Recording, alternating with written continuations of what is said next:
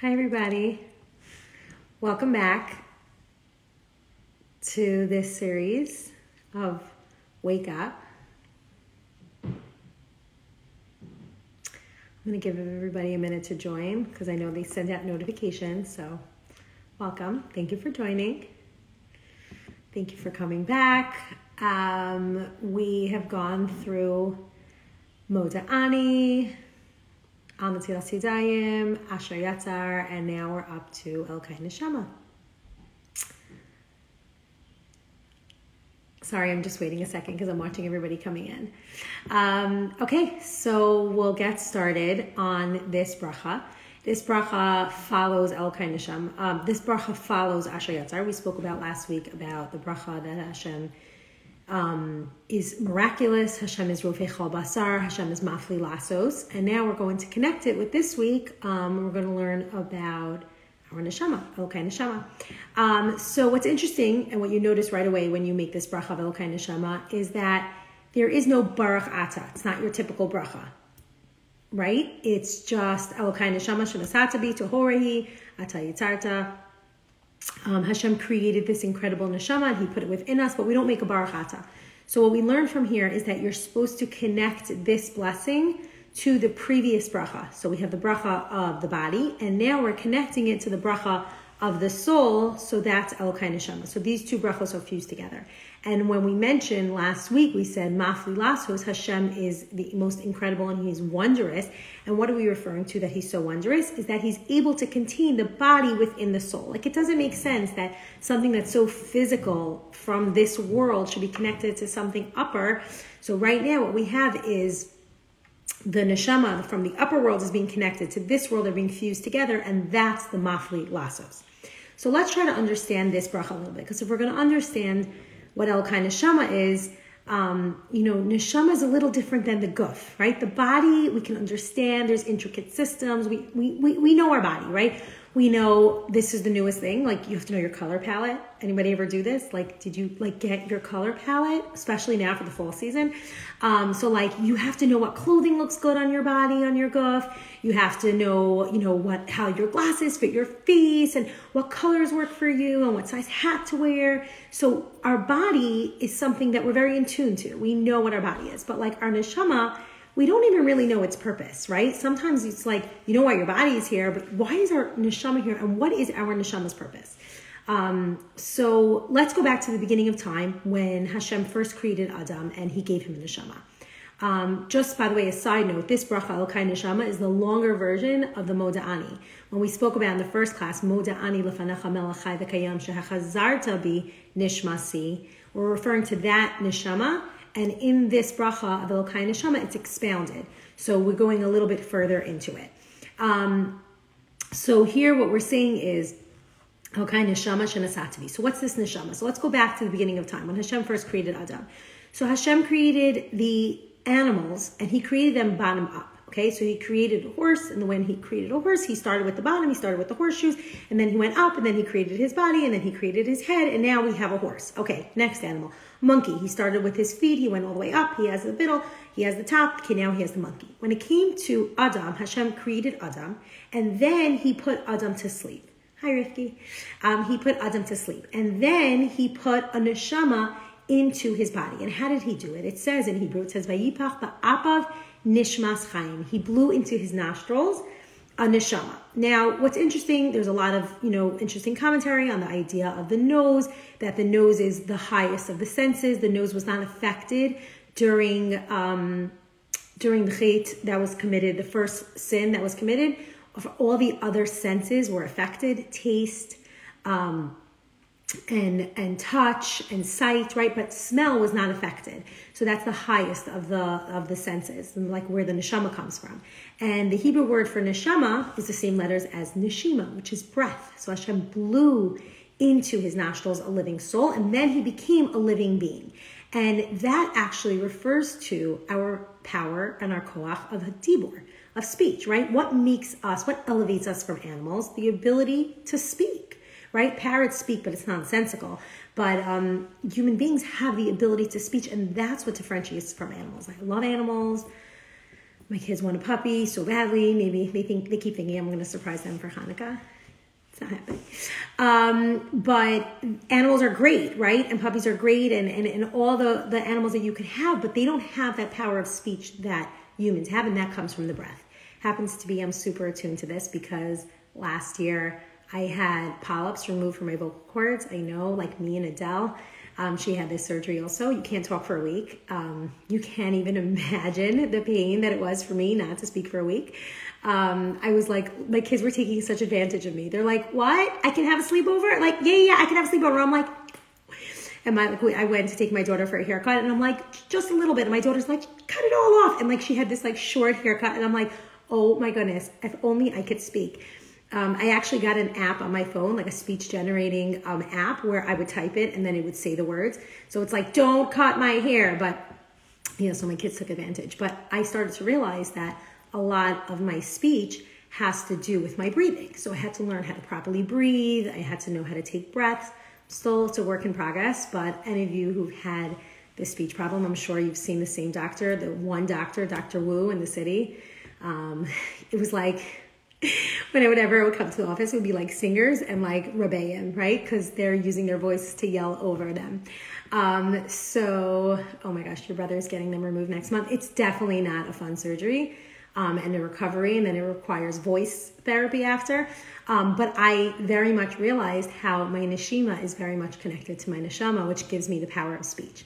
So this idea of the neshama definitely comes from something higher, right? So it's a connection that we have to the upper worlds. But what really is our neshama? Like I said, we know our guf, but what do we do with our neshama? So these teachings actually are from Esther Wayne. She's an incredible human being, and I recently heard her share. She's doing a lot of Corona Zoom classes, and I was listening to her share on neshama, and I was like so blown away. And she was trying to explain, like, we understand what our other functions of our body are. We know what our lungs are there for. We know what our teeth are there for. We know what our eyes are for. But what is our neshama here for, and what does it come from? So she compares it a little bit to this idea of a child's development. When we are first created, a human is a baby, a fetus in his mother's womb, is receiving everything through the umbilical cord. Everything is being pumped through this umbilical cord. Life, food, breath, everything is from there. And then even after a child is born, the child is still very much connected to their parents, whether the child is nursing or as they're getting older, while they're growing up, the parents provide for them food. The children only eat what the parents bring home from the grocery, what the mom makes for dinner. They are very much connected to the parent, even still as a young age. And as they get older and they turn into, the adolescent teenager years, they start to think like, I don't have to be so reliant on my mom. Like, if I don't like dinner, like, I could just Uber Eats in food. Like, my kids started doing that. I'm like, what is this? And they're like, oh, well, if we don't like this, we'll just order in food, right?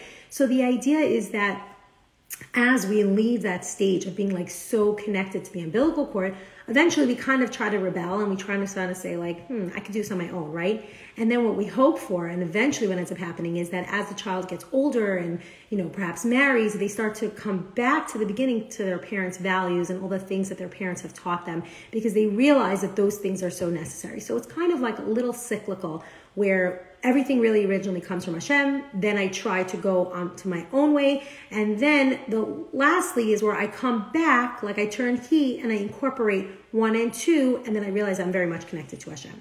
So it's very similar to, this idea is very similar to how we receive our neshama. Our neshama is an umbilical cord for us to connect to Hashem, right? We wonder, like, what is our neshama? What is our neshama teaching us? What is our neshama there for? What's the purpose of our neshama? So our neshama is coming something directly from Hashem, right? No human being created themselves. We all know that we're connected to Hashem. We all know that it's coming from somewhere higher and above. Thank you so much, Only Simchas. I never knew Only Simchas was like a person. I just thought it was like a website. So thank you for tuning in. The neshama comes from higher above. We know that the neshama was created from Hashem. We know it's something godly. And then at some point in our lives, we kind of rebel against that. And we kind of say like, we live in a physical world. Like, things are just going, things are happening, things are dying, right? Like you see things don't live that long. Okay, yay, you get to live 100 years or something, right? Plants come and go, seasons, come, fall, winter. And it's kind of like, you kind of want to think like YOLO. Like, I want to just enjoy this time that I'm here. I don't want to be so connected to that place where, maybe somebody created me. And then eventually, as you get older, we hope that you, like I said, turn key and you come back and you realize that everything really does come from Hashem, and that is the source of everything. So what is the neshama? What is this Elokai neshama shenasata b'tohorahi? Is it a body part within us that there's somewhere there? Is it our heart? Is it our ribs? Is it our hands? What is it? So the neshama is, and this is based on the Rambam, is the source of the flow. It's what we call in Hebrew as shefa. When we want to connect to that higher place, we have to like turn on our neshama to be able to receive from Hashem.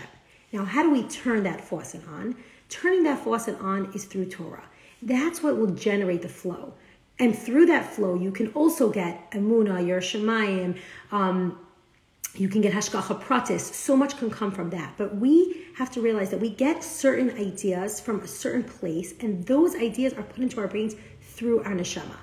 You can live an incredible, fulfilling life without connecting to your neshama. You can be an intelligent person. You can be smart. You can study statistics. You could have everything that the brain offers. You can be an emotional person. You could have good feelings. You could love others. You could be empathetic. And physically, you could also take care of yourself physically. You can, be active. You can exercise. You could train your body. You have all those great abilities, intellectually, physically, emotionally. But what the neshama does is, the neshama is that reminder that tells us how to use it properly, how to tune in. Because you could ask yourself, what am I supposed to do? I have this great body. What do I do with it? I should just dress it with fancy clothing? Yes, you should, by the way, dress it with nice clothing. But what else could you do with it to make that body more meaningful? What could you do to your emotions? Should I just be a stoic person? Should I be, those people who don't have feelings for other people? What do I do with my emotions? What do I do with my brain? Do I just study statistics all day? And the neshama, when you turn that on, when you turn that faucet on, that flow on, that is the Torah. That connect the flow, by the way, turning it on is the Torah, is what teaches you on how to use all those parts of you, how to use your brain, how to use your intellect, how to use your emotions properly, how to use your body properly.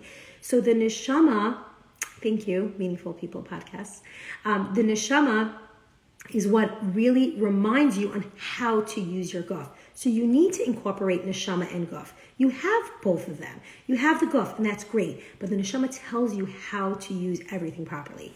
And if we think back to the first person who activated this kind of shefa, it was actually Avram Avinu. Avram Avinu was the one who asked questions. Avram Avinu questioned what everybody else was doing. Everybody else was just living their lives without activating their neshama. So we realized that we activate our neshama through asking questions. Elokai neshama shenasata b'torahi. It's so pure. It's telling me what to do. Hashem, you created it. You take it away from me at night, and you're going to keep giving it back to me. And eventually, by the time of Tchias HaMesim, this bracha actually has a reference to Tchias HaMesim, we're going to be that neshama.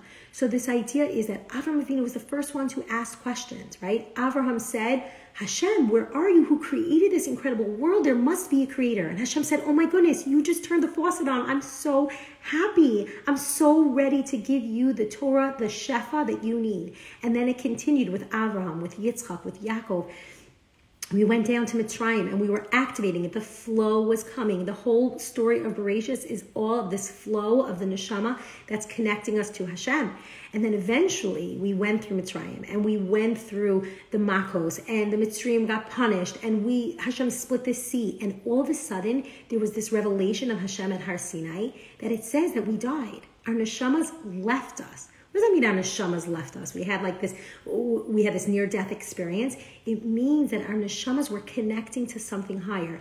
And that fetus in its mother's womb, that was ripped open. It became transparent, right? Because if you think about it, a baby in its mother's womb, a fetus in its mother's womb doesn't know its creator, doesn't know where it comes from. But once that wall becomes transparent, you're able to see who you're connected to. So at that moment, at Har Sinai, when all these miracles happened, it became so transparent to us, the Jewish people, that there's something so much greater. I guess I'm not using my voice therapy properly. I apologize. So just one last thought here is that, this world is always trying to connect to something more soulful, right? Soul Cycle is so big. Why is Soul Cycle so big? Why is all these, Overeaters Anonymous, Alcoholics Anonymous, why are these things so big? Because people don't want to be alone. People want to have purpose and meaning in their life. Yes, there's a brief stage where maybe as a teenager and as an adolescent, you don't want to be as connected. You want to, you want to rip apart from your parents. You want to be separate from them. You don't want them. You want to just Uber eat your own food. You don't want to be connected to them.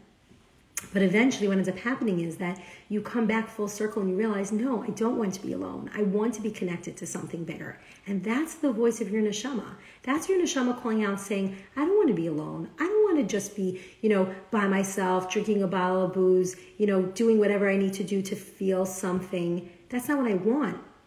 And that's why those organizations are so big, are so powerful. Exercise became like a whole movement because you feel connected, right? I haven't been to Soul Cycle.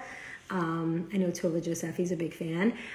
So maybe one day I'll go with her to a class. But people are so connected to that because their soul, they want to bring their soul into it. So yes, for moments during adolescence or moments where people, just want to be alone and step away from everything, they feel that's good. But bottom line, our neshama wants and tries to tell us that we're part of something much bigger. Even though the world will tell you it's just here and it's just whatever you have here and YOLO, it's not just this. You're part of something much bigger. And that is your neshama is connected to Hashem. So you just have to think of it as you're connected to this umbilical cord with Hashem. You turn that on, and we're going to talk about this next week when we talk about Birchas HaTorah. You turn that valve on with learning Torah. And that brings into you meaning to every single part of your day, every single part of your life. And you can activate it by asking questions, just like Avram Avinu, who created this world. What's happening here? And then eventually you'll have clarity where that wall becomes transparent. And that's what your neshama is. Elokai neshama shenasatbi tohorahi ata barasa ata yatzarta ata nefachtabi. You blew it into me. It gave me meaning. It fulfills me in all which ways. It fulfills my mind, my intellect, my body, my emotions, everything. And we want to continue to be connected to you. So we thank Hashem every single morning for returning to us and eventually in the future. Hi, Nicole. Thank you for joining. So I hope that you find more meaning in this bracha now of Elokai Neshama, and you can stay tuned for next week when we talk about Birchas HaTorah and how to turn that valve on. So thank you so much. Have a great night.